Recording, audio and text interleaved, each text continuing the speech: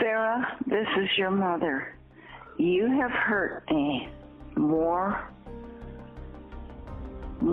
than I could have ever imagined. Have a very uncomfortable day. Goodbye.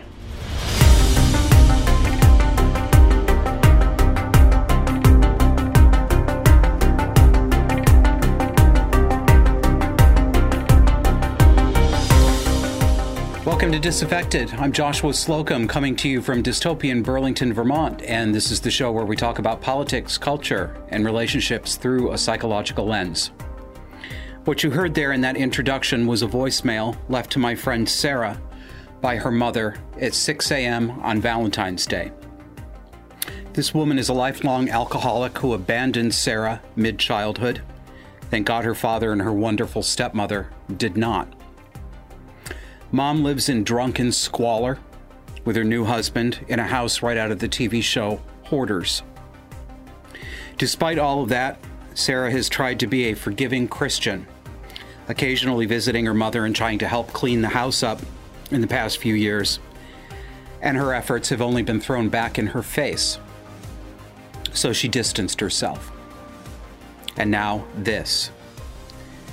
The failed mother blames the child that she hurt and abandoned, and claims that the child is abusing her.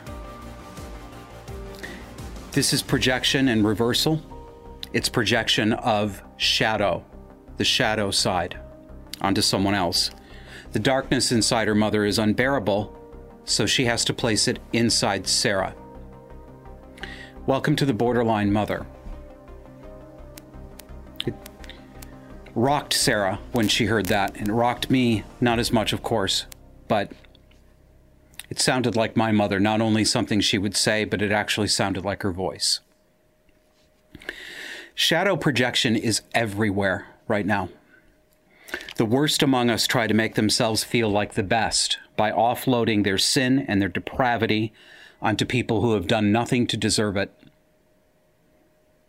This is how the fractured and inverted cluster B mind defends itself from knowing itself, from understanding its shadow. Take Dante King as an example. Mr. King is faculty at the Mayo Clinic and at the University of California at San Francisco. He teaches medical students, future doctors. Here's what he had to say to some of them recently. Whites are psychopaths, and their behavior represents an underlying biologically transmitted proclivity with roots deep in their evolutionary history. How many of you could see the proclivity that evolved deep within the evolutionary history of whiteness by show of hands? How many of you could see it? Some people are sitting here, oh no, I don't want to raise my hand. That's called denial. There's no discussion about the delusion and the perversion of whiteness. Say this with me.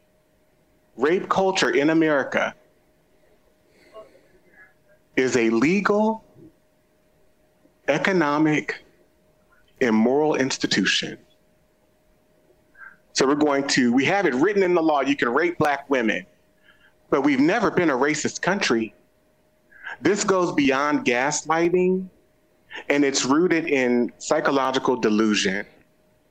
And I'm not seeking agreement from white people at all. I don't prioritize whiteness or white people in my work in that way. So turn to your neighbor and say, as much as we want to talk about how bad anti-Blackness is, it is the foundation of all American, all white American institutions. We then get to Ron DeSantis. He says, in Florida, we're taking a stand against the state-sanctioned racism that is critical race theory. We won't allow Florida tax dollars to be spent teaching kids to hate our country or hate each other, only to hate Black people. We will invest dollars in that. I think whites are psychopathic. I think there are many lies, the level of lying that white people do that has started since colonialism, we're just used to it. Teenagers, young people that are going out and committing home invasions and hitting women over the head with objects and stealing their purses, I want you to just say that's just human nature. And if you're sitting here, you're going, wow, he sounds really pro-Black. I am. And for all you white people who are unwilling to admit that you're pro-white, you're just not saying it.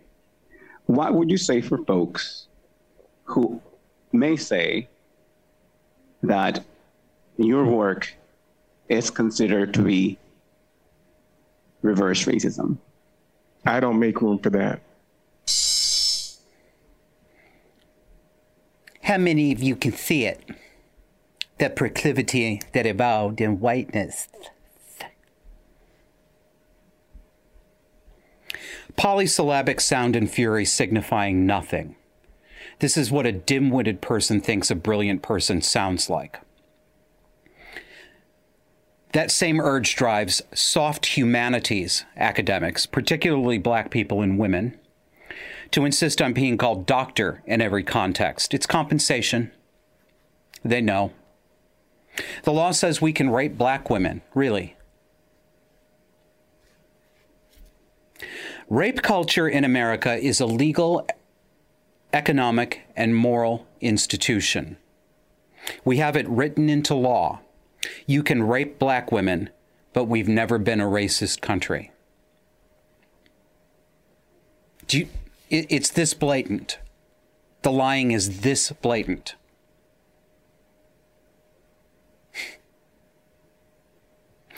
And he says, if you're sitting here saying that I sound really pro-Black, I am.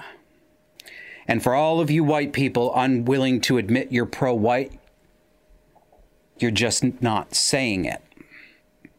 This is the perfect illustration of shadow projection. It's a complete reversal of the truth. That's what the devil does. And he's got the great deceiver in him. Yeah, I spoke to a coaching client in my coaching consulting practice the other day who said what scared him the most today was not the psychopaths, the narcissists, but all the people around them and around us who act like they can't see it.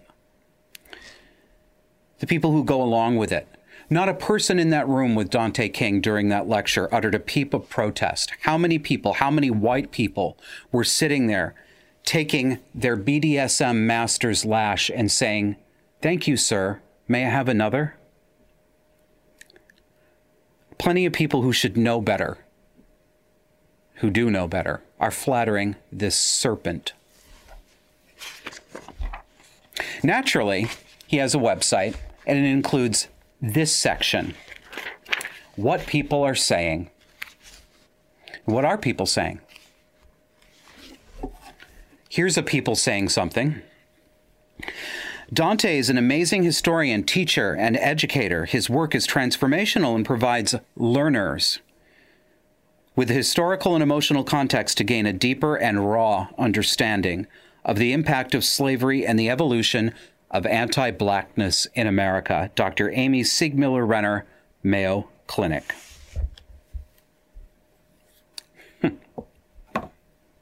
Learners. We don't have students anymore. We have learners. Just like we don't have teachers anymore. We have educators. And we don't have lessons. We have learnings. Rapid changes of terminology are a signifier of a narcissistic project, a project to obscure. What people like Dante King are doing to students, to medical students in this case, is intellectual germline infection. This is the psychological equivalent of radiological damage to our DNA. It's not a one-off. They're infecting every future generation with this depravity and making sure that it's passed down. Do you want these doctors treating you? Do you want them treating your children?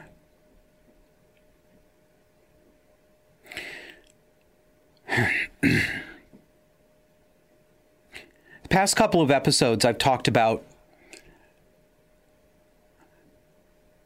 how the theme of the episode is total disconnection from reality. And of course, some of you in the audience have rightly said, isn't that every episode? Yep, it is. As I was writing this episode for this week, I kept coming back to the same feeling, the same theme. But what we're doing is chronicling the downfall of this culture. We only know what it looked and felt like when Mount Vesuvius erupted in AD 79 because we have two eyewitness written accounts. The most famous comes from Pliny the Younger. He chronicled the devastation. Kevin and I on this show are trying to chronicle the collapse of our culture. More and more, I think that it's all we can do. And there are a lot of chroniclers out there right now, writing, speaking, recording, talking about it. But will any of our words survive? Probably not.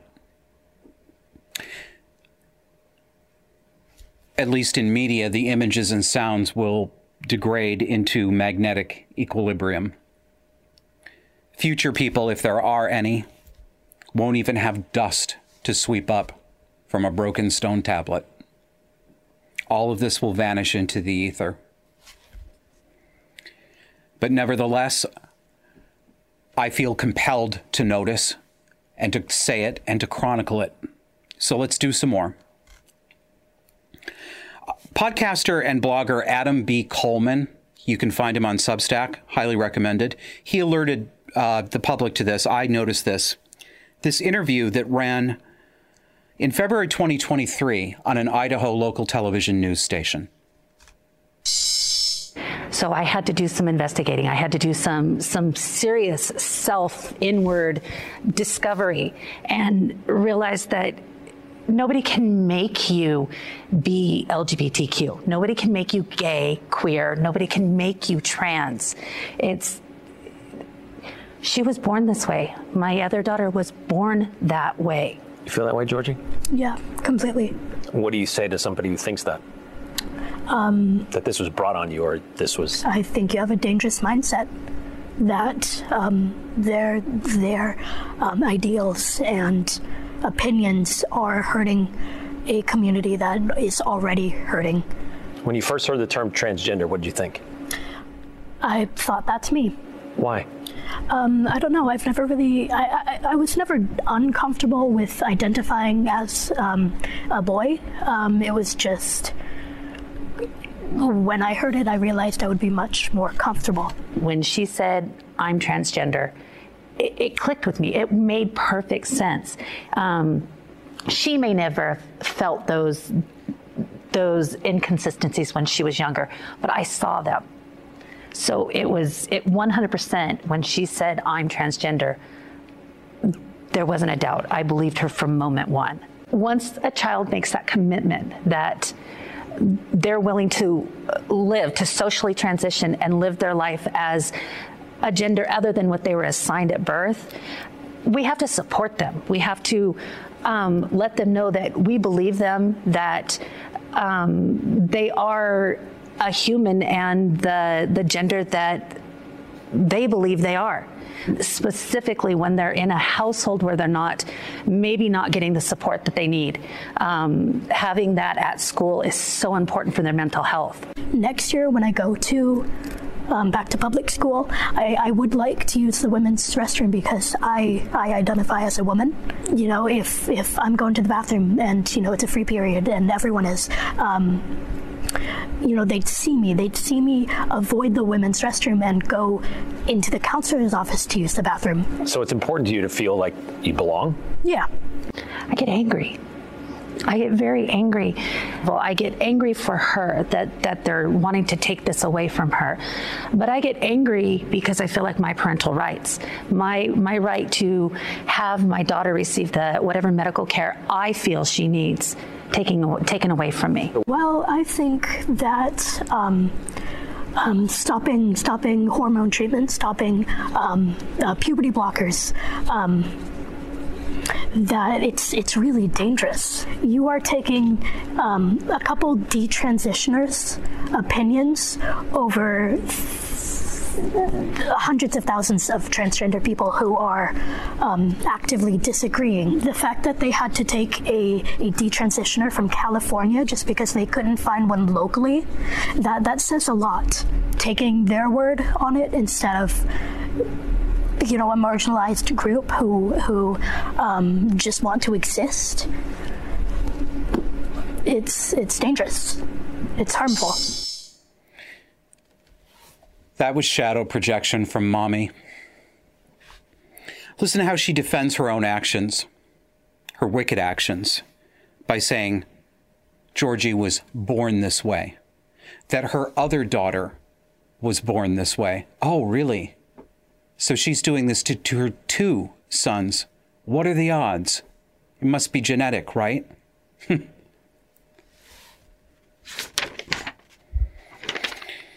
Part of this woman knows what she's done, but it's intolerable to her to acknowledge what she's done. So her darkness has to be put outside her onto nature, genetics, God. Do you see how nervous that poor young boy was? The fidgeting, the squirming, the halting voice. Did you hear how he said he wasn't even uncomfortable being a boy? He didn't choose this. She did. 30 years ago, we could recognize Munchausen syndrome by proxy. It was all over the talk shows. It was on the movie of the week. It was in popular films like The Sixth Sense. This woman would have been in prison 30 years ago if she'd been discovered. Today, she's presented by respectable media as a loving mother. Complete moral inversion. Adam Coleman picked up on some other strange things about poor Georgie. He said this on Twitter. That also became a Substack essay. This might sound superficial, but I think this really matters in the narrative about if Georgie truly feels like a teenage girl. Style. Georgie dresses exactly like his mother, which is very unusual.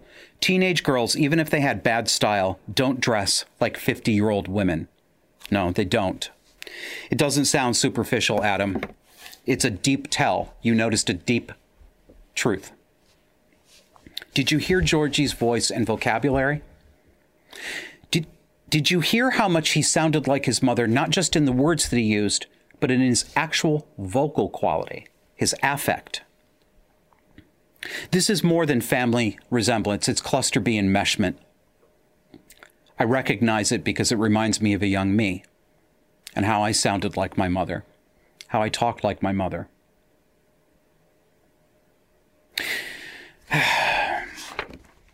Let's notice some things about private property rights, which are almost gone. We've told you about how states like Massachusetts are asking their citizens to board and quarter illegal immigrants. Soon it won't be optional. It won't be an ask. It'll be a tell.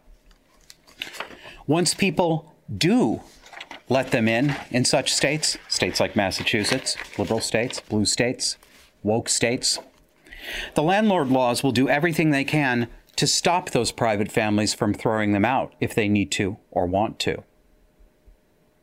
When I had to, I've had a little taste of this. It's going to get much worse. But I had a little taste of this 7-8 years ago when I had to evict my mother from my house. It was months in court and thousands of dollars because she refused to go voluntarily. The court let her drag out every time frame way past the statutory deadline. I had voluntarily given her longer than state law required of me as a landlord, and the courts still allowed her to abuse the process, still allowed her to abuse me and extort me financially. You don't think I was getting full rent, do you? No. The court just gave her more. All at my financial and emotional cost, which is what's going to happen to all of these people, all of these liberals who open their hearts and their hearths Blessed are the wicked, for they shall inherit the earth.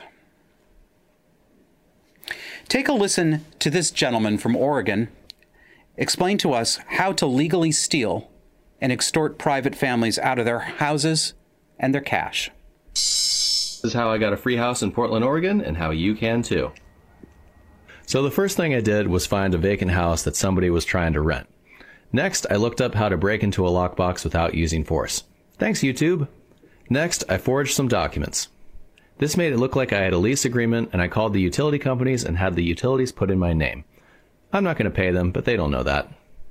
When the owner showed up, I politely explained that this was my house now, and they need to leave. So they call the police, and I show them my lease agreement and the utility bills, and they tell the owner that this is a civil matter, and they've got to sue me. This made the owner super angry, so she lawyers up and tries to evict me. Of course, I can't afford a lawyer, so I call up a tenant advocacy group who gives me a lawyer that's 100% free and funded by taxpayers. So my out-of-pocket is still $0. So this lawyer fights on my behalf for months and months, really driving the owner crazy and costing her tens of thousands of dollars. Finally, the owner decided it would be cheaper to just give me a chunk of cash to leave rather than continue paying the lawyer. So she writes me a check for $10K and I move out. I didn't even have to clean the place up, and that's a good thing because I do a lot of drugs and the house looks every bit of it. Still no thank you note for aerating the walls, but whatever. So I just got 9 months of free rent in a house that otherwise would have cost me $3,000 a month, plus a nice cash for keys check. And I wasn't even charged with anything. I always thought that stealing was wrong, but it turns out if you steal a house, it's not even against the law here. So this couldn't have worked out any better. Thanks, Portland. Now, my guess, and I can only guess, is that this guy isn't actually a squatter, but that he's doing a character to illustrate how real squatters can and do use the law in places like Portland, Oregon. But you know what? I'm not sure.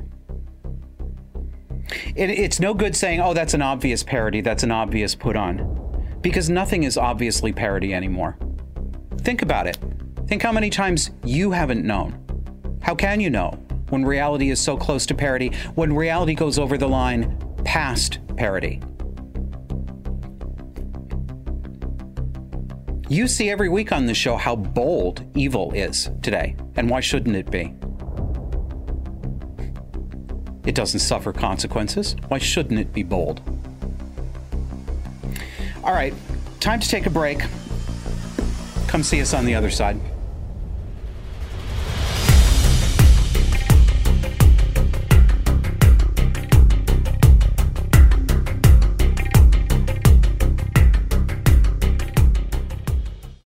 Can't get enough of our love, baby? That's because you're not subscribed. Move that thumb over to the great big old subscribe button on your podcast app so you never miss an episode. We put out audio-only exclusive content that you won't get on any other video platform, so make sure you subscribe today. Looking for a non-woke place to put your money where your mouth is? Put it where my mouth is.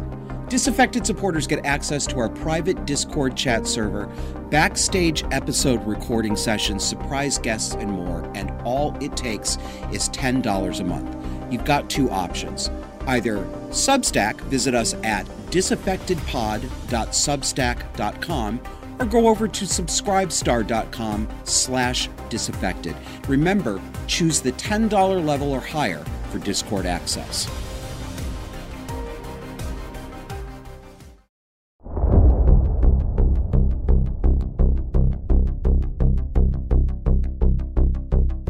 Did you catch the Super Bowl this week? I didn't. You're shocked, right? Absolutely shocked. For the first time I can remember, though, there was more talk about who attended the Super Bowl, Taylor Swift, than there was about the commercials, except for commentator Matt Walsh. And he featured the commercial we're about to see in a minute on his show, and it's worth a look. And if you heard his show, his episode about it this week, this is going to sound familiar to you, which happens a lot because, as I've said before, I tend to notice 90% of the same things that Matt Walsh does even before I hear it on his show. And I want to talk about this. This is a commercial from a putatively Christian group that's all about how Jesus didn't teach hate, but instead he washed feet. And it's about how Jesus gets us, all of us. The link goes to hegetsus.com/loveyourneighbor. Now, this is not a genuine religious message. It's not a Christian message. It's Marxist propaganda. Remember, there is no safe place from woke. There's nowhere to run. You can't escape. It's already everywhere. We're going to play this commercial through, and then we're going to go back through it frame by frame, and I'm going to talk about it.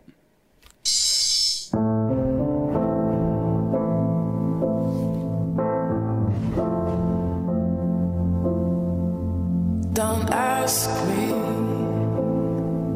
what you know is true. Don't have to tell you I love your precious heart. I was standing,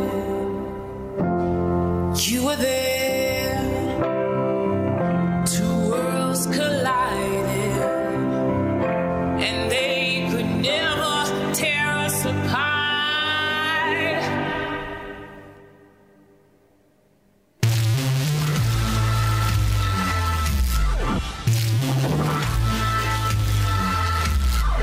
We can live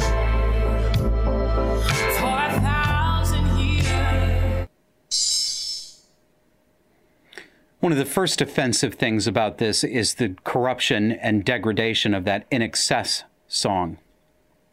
Kevin and I were talking about this. It really pisses us off. It's probably a music licensing company that owns their catalog. We'd like to think that In Excess itself, the band, yes, I realize Michael Hutchence, the lead singer, has been dead for a long time, wouldn't have agreed to this, but really, which pop icon, which stars of the past 40 years would say no to this? Down with the system, man, right? All right. Can we do that? Can we go frame by frame? Thanks, Kevin. So what's so noticeable about this, and the reason I keep looking down is because I have a monitor here and I need to see exactly what I'm narrating to you. Look who's doing the feet washing and look who's getting their feet washed. Now, this first one is a domestic scene in a family home. Actually looks like a home in the mid-20th century. Nothing too offensive about this. The son washing dad's feet. Okay, fine. Next one, please. Yeah, here we go. The cop is washing the feet of the black man in an alley. Because he owes it to black people, doesn't he? For all the terrible things that cops do to young urban scholars. Next one, please. Here we go. Regular popular girl in a cheerleader-esque outfit washes the feet of freak girl with fuchsia hair. You picking up on a theme yet? You're doing penance for being normal to the poor, downtrodden outcasts. Next one. Cowboy washes the feet of the Indian. Next one. So what we have here is an abortion clinic, family planning clinic. It's an abortion clinic. And we have some nasty, blonde, white people on the right who are protesting. But one of them breaks away. One gracious, middle-aged, blonde, middle-class, suburban mom washes the feet of the poor girl getting the abortion, the tattooed girl. It only goes in one direction. Next one, please. And here we've got a woman living in squalor, an alcoholic, having her feet washed by a woman who's dressed and coated as healthy and not in the throes of addiction. Oh, I know. On the surface, it seems like let's care for, let's give a blessing to the downtrodden. 30 or 40 years ago, I wouldn't have criticized it. Not today. Because today, everybody who is downtrodden, you notice it in the words. It's not that they did anything. It's not that they were irresponsible. It's not that they are responsible for bringing themselves out of addiction, with the help of other people, of course. It's that they were trodden upon. They are the victims, never the agents. And it's on all of us, taking care of our own business, holding our own lives together, trying to hold our families together, trying to pay our bills. It's our job to keep giving and giving and giving while these people drink themselves to death, crack themselves to death, meth themselves to death, fentanyl themselves to death, and then turn around and open fire on the rest of us. Next one, please. Not quite sure how to read this, but I suspect it's the construction worker washing the feet of either a climate protester or maybe she's supposed to be a migrant. But it's certainly a man washing a woman's feet. We don't see it happen the other. I don't think we see it happen the other way. I don't think any women wash men's feet in this. Next one. Again. God, this is so disgusting. I read this as a Greyhound bus full of either homeless people, I think they're border jumpers, or undocumented migrants. And there stands our lady, the stand-in for Mary, holding her baby, having her feet washed by a privileged, pink-sweatered, page boy blonde, middle-class suburban mom, because we owe it to them, don't we? Do you know how many illegals are streaming over the border and spreading out across the country? There's been more than 6 million since the Biden administration took over. Do you have any idea how many people that is? It's not stopping. But we can't say there's an agenda to replace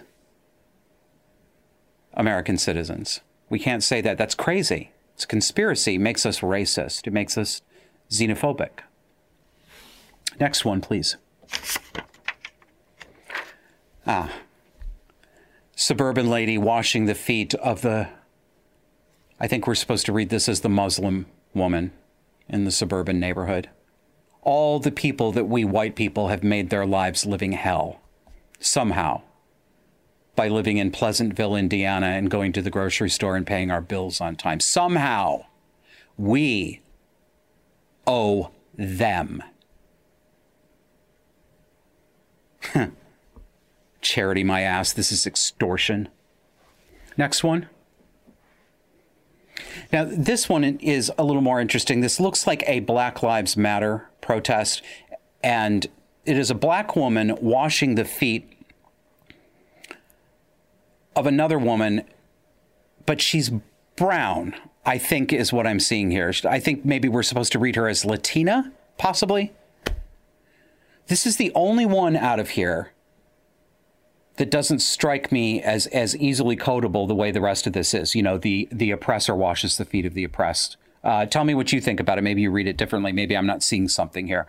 Next one, please. You know, innocuous white guy, black guy sitting on the porch of a country home, soaking their feet together. Fine.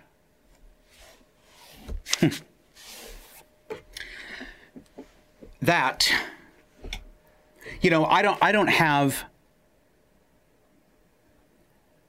skin in this game, so to speak, because I'm not a Christian. That might change, might not. I'm certainly more on the side of the Christians than I am aligned with the secular, atheist liberals these days. I trust them more. I find, and I'm not talking about the fundamentalists, I'm not talking about the abusive fundamentalists. I know they're there, but they're not the great, big, powerful boogeyman that we've been told they are. They were at one point, they're not now. They've been vanquished. Christianity itself is being vanquished. This is a part of the vanquishment. And it's deliberate. All right. Thematically tied together. Let's go to the next topic. Because remember, yes, that's right. I forgot. This. A priest on his knees, washing the feet of a fey gay man who took his roller skates off just to get his mani-pedi. You can see it, right? Not Christian, Marxist. Right, I think that's the last one. Remember, there is no place to run, and there is no place to hide. Here's a message from some leaders of the Young Men's Christian Association. But what happens to that knowledge? Is it being disseminated down to those 16-year-old staff, right? Specifically, I think inclusive language is very important through my lens. That's what's interesting about our training, because Aaron and I both have different lenses that we're kind of attacking this training with, right? As a member of the LGBTQIA+ community, inclusive language is so important. So if you're saying line up boys and girls, like that we can't be doing that anymore in 2024, right? I think being okay with mistakes is another, right? Giving grace and understanding that somebody might be saying something just because of lack of education or lack of knowledge when it comes to a certain lens, and being okay with having that courageous conversation with them, which is sometimes hard for our younger leaders to do. Yeah. I think those courageous conversations are difficult at any age, really, unless you've practiced it. So I think that's the important piece. And then how do you recommend that folks learn more about inclusive leadership? Well, I'm biased, but I would say attend our session at ACA. But also ACA in general, they have so many great resources, so many great trainings. I know that this year and last year too, I would say there were a lot of great trainings with a DEIB focus, which is amazing. So I would definitely recommend that folks take advantage of those. And also all of the great networking opportunities that's available at ACA to be able to learn from so many different diverse voices and speakers and peers too. I think that's a really great, invaluable experience. You know this organization, of course, as the YMCA. But that stands for the Young Men's Christian Association, and the counterpart is the Young Women's Christian Association. So where are the men? Why are these narcissistic women, including the obligatory, morbidly obese lesbian Bridget Barbara Byrne, she, her? Why are they making decisions about the YMCA?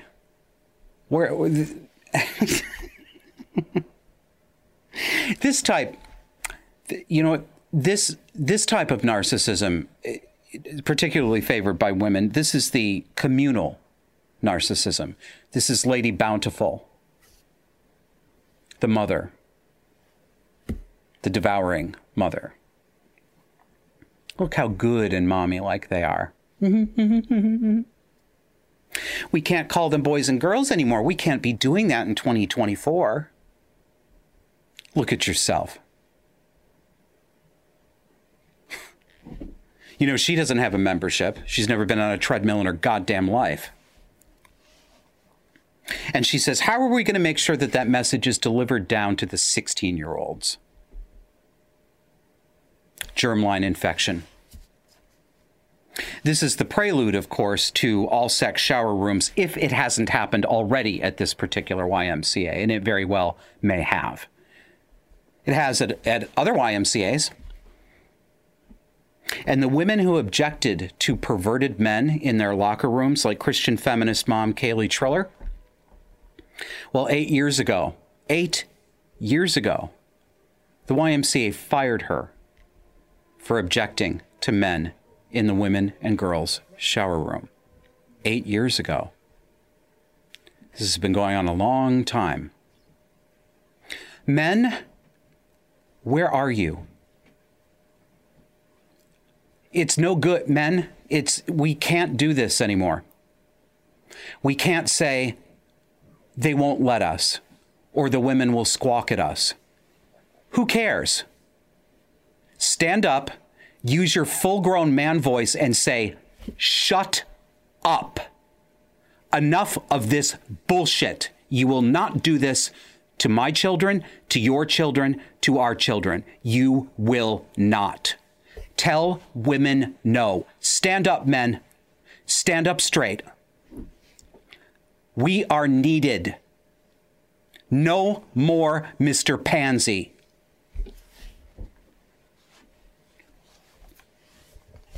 There's no place to hide in the heartland either. Let's go to Kansas. This is from a press release from Kansas Attorney General Chris Kobach. Here's a man standing up. Nota bene, my fellow males. School districts socially transitioning students without parental consent despite Attorney General's warning. Attorney General Chris Kobach announced today that several Kansas school districts allow employees to hide from parents the fact that a student may be using a different name or pronouns at school. Late last year, Kobach sent letters to 6 Kansas school districts challenging their policies that require or allow school district staff to conceal from parents a student's transgender or gender nonconforming status. In short, the policies allow schools to socially transition children without the parents' knowledge or consent. Do you remember in very recent memory when no one would dream of putting schools in the role of primary decision maker above the parents? Because I do, and I think you do too. This is a remarkably rapid reversal. The public schools today literally believe they own your children. They do. Just listen to them. They say it out loud. They're not afraid to say it anymore. Attorney General Kobach said most school districts complied after he sent the letter and reversed their policies. He gives them the out, though, the excuse by saying that outside activist groups pressured them and the school board just didn't know. Yes, they did. Yes, they did. If they were pressured, they took the training and they read the materials and they signed off on it. There's no excuse. They're not naives. They're collaborators. Capos. But a few school districts have remained defiant. Quote, the 4 remaining school districts, however, dug in their heels and essentially asserted that school administrators know better than parents. Those remaining schools were Kansas City, Olathe, Shawnee Mission, and Topeka. Next quote. Some schools denied that their policies cut parents out of the picture, but the Attorney General's letters quote the offending language directly from those schools' policies. Olathe requested a meeting to discuss the issue with the AG's office, but despite repeated attempts by the Attorney General's staff, no such meeting has been scheduled. You ready to bring back public hanging? Squeamish? Didn't like that? What do you think this is going to come down to when the pot boils over? Do you think that some of this is not going to end in violent self-defense? Do you think we're going to talk it out? How's that been going for us? Talking it out. There hasn't been any fucking talking it out. People won't even raise their voices. Some are, sure, we see them. We've shown some here on the show. But it's not enough. It's not nearly enough. Sooner or later, people, normal people, are going to go postal. It's human nature. When society's structures fall apart, when the police will not protect innocent citizens, when the teachers that we trust, stupidly, to educate our students instead pervert and brainwash their minds, when these things fall apart, people are eventually going to push back. I'm not endorsing it. I'm describing reality. That's reality. But then I ask myself, will they? Will they actually do it? Or have we all already been boiled slowly enough that we can watch our skin fall off with third-degree burns in that pot and say, this feels great. All right, time for another break. We'd like to ask for your support, and this is a really good time to do it for two reasons. Number one, we've lowered the price on a subscription to our Substack, which is also connected to this show. It's gone from $10 to $7. People have told us that price was a barrier for them. Times are tough for everyone right now. We don't want to lose you. We'd like to have as many people supporting this work and talking with us as possible. So go to disaffectedpod.substack.com and you can help us keep making this show and producing the writing that comes out there. And I also want to announce, coming up this week for paid subscribers to Disaffected, we are going to be having a hangout on our Discord, which is a chat server. It's going to be open to supporters. It's going to happen this Thursday, February 22nd at 7 p.m. Eastern United States time. That's Thursday, February 22nd at 7 p.m. U.S. Eastern time. How will you know how to get there? If you subscribe to our Disaffected, to our Substack, you will get an automated email that gives you a link to join the Discord, and you'll see us in there. We're going to have a room. We're all going to be able to see each other on video or by voice. And I will also be posting on Substack and on Subscribestar. Thank you, Subscribestar supporters. I will be posting a reminder. It'll be behind a paywall, so if you are a subscriber, you'll get the code in there. Come back and we'll finish out the show.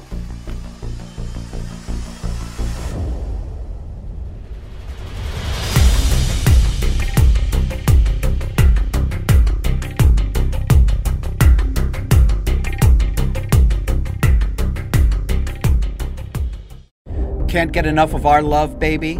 That's because you're not subscribed. Move that thumb over to the great big old subscribe button on your podcast app so you never miss an episode. We put out audio-only exclusive content that you won't get on any other video platform, so make sure you subscribe today. Looking for a non-woke place to put your money where your mouth is? Put it where my mouth is. Disaffected supporters get access to our private Discord chat server, backstage episode recording sessions, surprise guests, and more, and all it takes is $10 a month. You've got two options. Either Substack, visit us at disaffectedpod.substack.com, or go over to subscribestar.com/disaffected. Remember, choose the $10 level or higher for Discord access.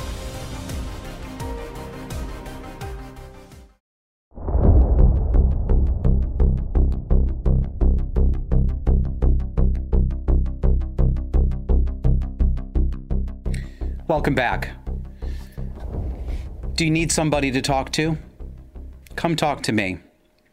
I offer 1-hour coaching and consulting sessions at joshuaslocum.net. And people come to me for a lot of things. I specialize, of course, in abuse dynamics, cluster B personality disorder dynamics that affect families, that affect work, that affect social situations. But I'm finding a lot of people lately, a lot of my clients, who are you, audience members, some of you I know even before you came to me, but of course the majority of you, it's the first time I get to meet you, and it's really nice. I like being able to actually see you and talk to you one-on-one. But a lot of you are coming to me just to talk to somebody who sees it and says it. I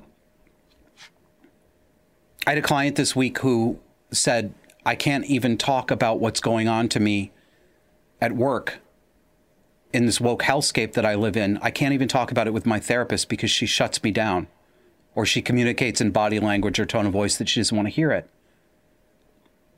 You can talk to me. And if you are a paid supporter of Disaffected, you get a $30 discount. So check it out at joshuaslocum.net. Over the past 4 years, during the past 4 years, Western governments locked us into our homes over a virus that killed only the old and the very sick. They shut down our businesses, putting multi-family, multi-generation businesses and families out of work permanently. The Centers for Disease Control, the Centers for fucking Disease Control, nationalized the U.S. rental market and interfered in the landlord-tenant contract relationship by barring landlords from evicting anyone for non-payment of rent or any other reason. On what? Public health grounds. You know the Third Reich justified what it did on grounds of public health, right? The military discharged soldiers for refusing to take a dangerous injection that they called a vaccine. And we see what that vaccine is doing to people now.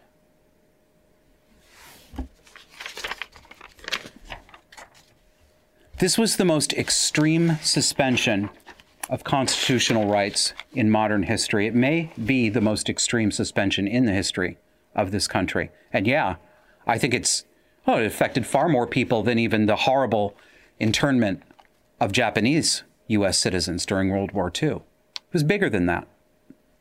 Much bigger. Did you know you were living through a historical nightmare when it happened? Do you know it now? Like millions, I was pushed out of my career for speaking out about it in public. But there are many people who lost far more than I did. And we still haven't had truth and reconciliation. The government raped us, and we're sitting here like it never happened. It did happen. Twitter user 9mm SMG is another chronicler, another noticer. And I think we should have to hear what he has to say and what happened to him and his family. My mother died from COVID while never having COVID. At the beginning of the pandemic, she found a tiny lump the size of a dime on the back of her knee. No doctor would see her due to COVID. A doctor diagnosed her with a Baker's cyst on the phone and refused to see her. Weeks and months went by, and it continued to grow. She had Zoom calls with doctors. No one would see her, and they all stuck by the cyst theory. The cyst grew outside of her skin, and more Zoom appointments led to antibiotics being prescribed as it ripped through her flesh. No one would see her. She could not get a doctor to see her, and they all dismissed her. I went and saw a baseball-sized tumor on the back of her leg that was 4 different colors, open and seeping fluid everywhere. I immediately said, "That's cancer." And she said, the doctor said, it was an infected cyst. I brought her to the emergency room. I was removed by security because they wouldn't let me in with her to advocate for her, and I decided I wasn't going to be removed. She was treated for an infected cyst and released with no biopsy. I found a dermatologist outside of her insurance and brought her. He immediately diagnosed it as very likely sarcoma and biopsied it. It was malignant. Later scans showed it had spread to her lungs and lymph nodes. I wasn't allowed inside for her treatments, so she sat through them alone and afraid. I moved into my aunt's house where she was staying so I could care for her and not dump her into a hospital or a rehab center. For over a year, I watched the cancer eat her alive, helping her to go to the bathroom, cleaning her, changing her bed. She needed to be carried everywhere, and she was entirely non-ambulatory. Her lymph nodes in her groin swelled so badly that she could no longer urinate and needed a Foley catheter, which caused constant infections. The cancer grew, and they refused to amputate her leg. The tumor was the size of a very large grapefruit, oozing everywhere, and had almost amputated her leg entirely before she died. She laid in bed smelling herself rot. My aunt's entire house smelled from it. From the cancer, it was nearly unlivable. She experienced one of the worst deaths I've ever witnessed. I watched her take her last breaths while praying over her and holding her hand. I fell to my knees and thanked God for mercy. I didn't cry when she died. That was the only easy part of the process. Years later, my aunt is still suffering from post-traumatic stress disorder and severe depression. It tore my whole family apart, not just my mother. Years later, we are close to settling the lawsuit after rejecting large settlements. It's my suit, but when we settle, I'm going to give my aunt half. She suffered more than me. I didn't sue for the money. In fact, I'm shocked I kept my composure and handled it as I did.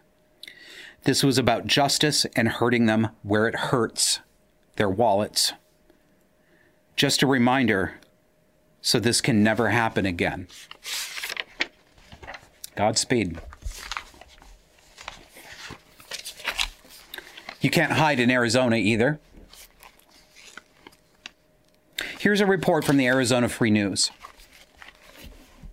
One Arizona town is the progressive pioneer of controlling online speech.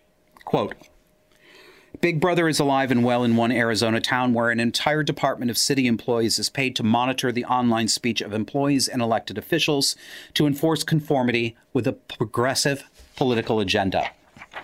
Next quote. Though it may sound like a fictional invention of Orwellian fashion, there's a real place in Arizona where that occurs. It's an arrangement unlike any other in the state and by all indicators, the first of its kind in the nation. It's the Office of Digital Government in the town of Gilbert. Now, this office snoops on about a dozen town employees. They monitor what's posted on social media in the town's name. So far, so good, official accounts. But that's not all they monitor. They spy on their employees' personal social media as well to make sure that it complies with LGBTQIA plus 2S, BLM, and other Marxist ideologies. It reminds me of what one of my former supervisors said in the career that I lost. In a meeting about what to do about Joshua Slocum before I was pushed out. Somebody on that board was sympathetic to me. That's why I know what happened. They discussed my infraction of appearing on Fox News on my own time to discuss female narcissism. I believe the quote from one of my supervisors was, I was disturbed that he appeared on Fox News. They weren't disturbed when I appeared in every major media, NPR, CBS News, New York Times, live, morning shows, afternoon shows, evening news. They weren't disturbed by any of that when I appeared as part of my job to promote their cause. And apparently, they thought that meant that they owned me. I corrected them. So what's eating Gilbert, Arizona? Quote, one former employee that we spoke with on the condition of anonymity said they left their job in part due to the Office of Digital Government's control over the other departments. Quote, when I worked there, they were pushing the chiefs of police and fire to be more liberal. Then there's those emails about how excited they were about getting the chief to kneel to Black Lives Matter, said the employee. How liberal? They told law enforcement and firefighters they were not allowed to show public support for their own colleagues, fellow police officers and firefighters, because those colleagues were in law enforcement. Next quote. Other issues have sparked more immediate attention from Gilbert leadership. Public records revealed that departmental leadership would entertain the Office of Digital Government's complaints about certain employees' online speech to which they objected, such as a show of support for first responders, emergency medical responders. Next quote. In an August 2020 email obtained through public records, Birchman, that's the director of the Office of Digital Government, notified Gilbert Fire Department leadership that one of their fire trucks drove by and turned on sirens to support the Back the Blue protesters. The implication was that the fire department leadership would instruct its employees to not engage in similar behavior in the future, as they have regarding the displays of thin blue line flags symbolizing support for police. Gilbert Fire and Police leadership instructed personnel to not fly those flags due to the controversial message related to George Floyd's death and the BLM riots. And again, this is from Arizona Free News. Residents of this town are complaining that criminal gangs who beat up their teenage kids are going uninvestigated. Why? Because the perpetrators are black and brown. I believe them. We see it every day. Remember last week's show?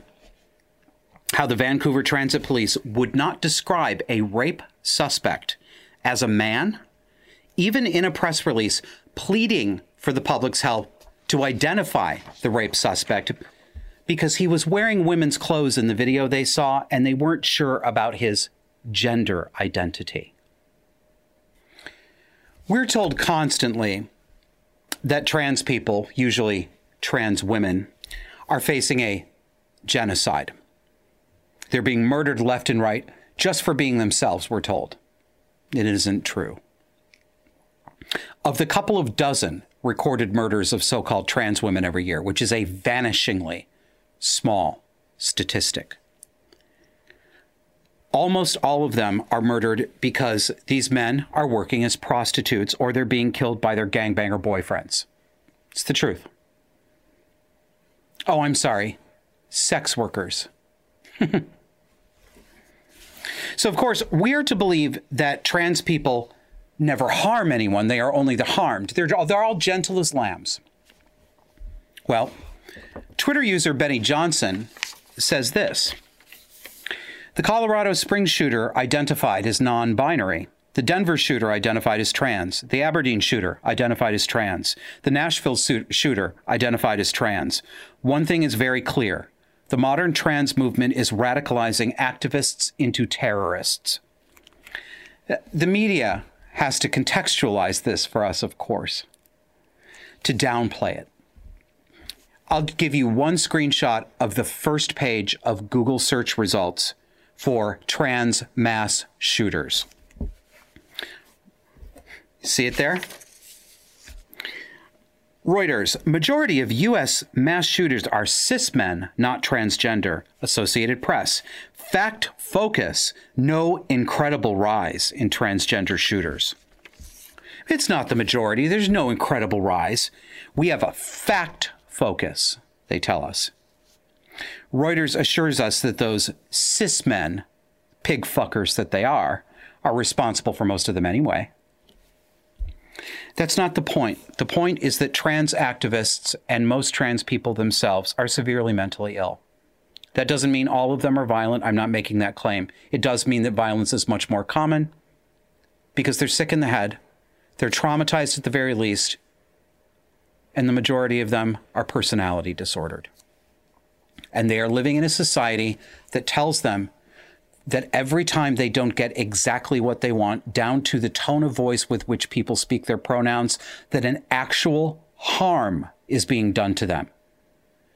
It should not be any mystery that people in this frame of mind interpret that and then go on to the next step and say, well, then it's self-defense. It happened recently in Prosperity Gospel preacher Joel Osteen's church outside of Houston, his megachurch. This is from Forbes. What we know about the Lakewood church shooter. Houston police have identified the person who shot two people at Lakewood Church Sunday as Genesee Yvonne Moreno, a 36-year-old with a criminal record and a history of mental health issues. Now, this woman brought a 7-year-old child, her son, to the church. Then she started shooting in the hallway. Thankfully, off-duty police shot back at her. Take a look at this picture you're seeing here. This is from one of her prior mugshots. Do you disaffected viewers recognize this look now? That's the look of a psychopath, most likely. It's a smirk. It's duper's delight. Oh, yeah? What are you going to do about it? So she goes into the hallway of the church and she starts shooting. Thankfully, off-duty police shot back and killed her before she could kill anyone. But her little boy, her 7-year-old, was shot in the head and he's still in critical condition. And it's not clear if it was her gun or if it was one of the off-duty cops, because it's perfectly possible that she used her own son as a human shield. He'll never be okay, that boy. But I'm glad his mother is dead. Genesee Moreno, of course, has a documented history of mental health problems. She also has a history of telling people that she is a man named Jeffrey Escalante.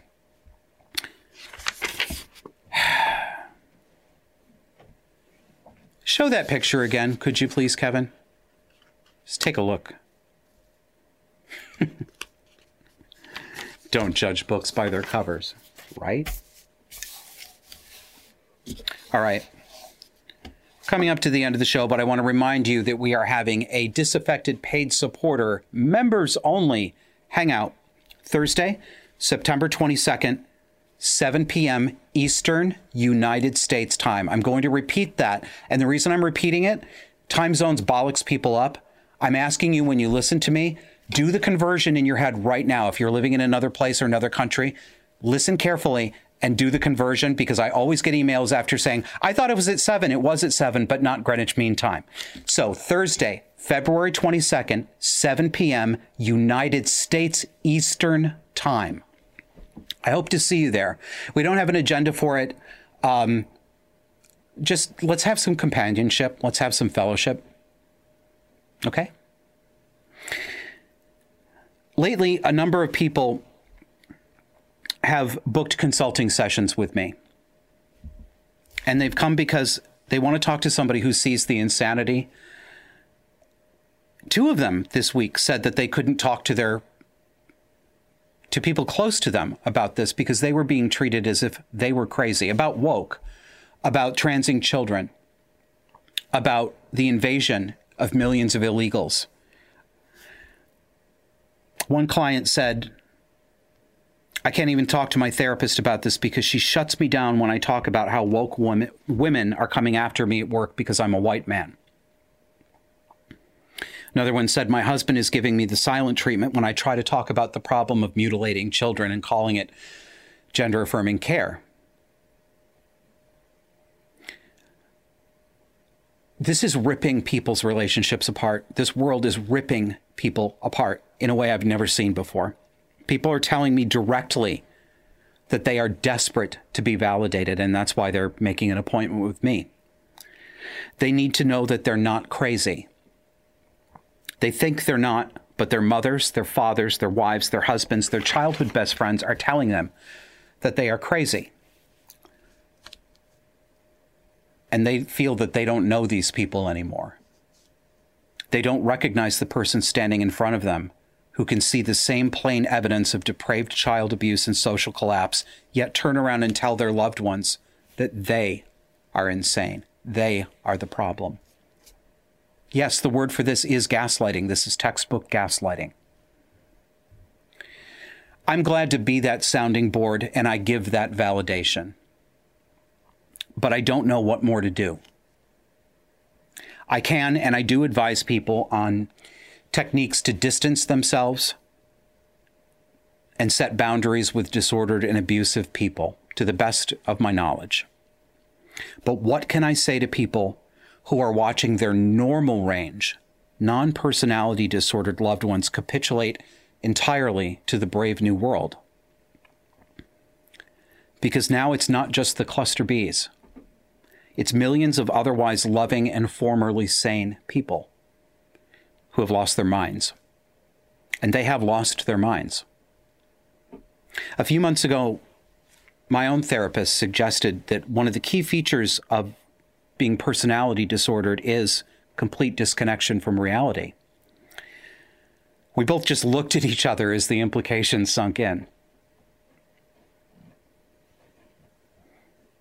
Is fully half the country, or 20, 30% of the country, personality disordered?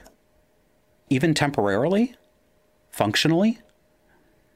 What does it mean if that's the case? What does it mean if half the population, or a substantial portion, looks, walks, acts, and talks like a fully diagnosable borderline case? This is a totalizing nightmare, and it's driving people to despair.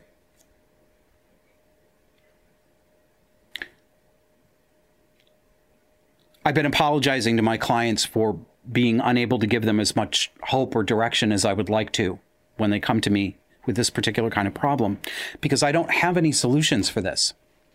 All I know to do is to see the truth and say the truth back to them. I've told my grocery store stories. There's nothing funny about this one. I went shopping yesterday in Montpelier, and I went through the checkout. The demoralization is everywhere. I'm demoralized, but so is everybody around me. I can see it in their eyes. Their souls are dying. I don't know how else to say it. You can see it in their eyes. There's something dead there. I walk up and there's a 19-year-old young man at the cash register. Really long hair, really frizzy, poofy hair that clearly hasn't been washed in weeks. It looks like it's never had a brush through it. I mean, he can't even bring himself to do basic hygiene and grooming. And of course, this is totally new normal. You don't get sent home for that because there's not enough people to work anyway. And he's got a neck gaiter all the way up to his eyes, black, fully black. And he's hunched over. He's 19 years old and he is terrified and he's given up. It's making me sick in my soul to leave the house. So what do we do? I think that all we can do, or I don't know, it's not all we can do, but I think we have to hold each other's hands through this. And I think we have to mirror reality back to each other. So I would suggest that to you. Hold hands with someone who needs to know that she's not crazy. Tell her in explicit terms that she is seeing something real and that you see it too.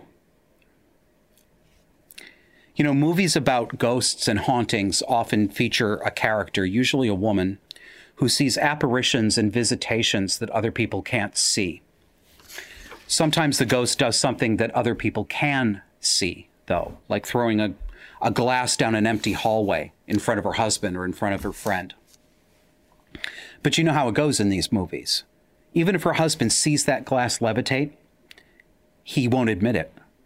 He has to find some rational explanation, some other explanation. The crazy thing didn't happen. It wasn't a ghost. It wasn't a levitation.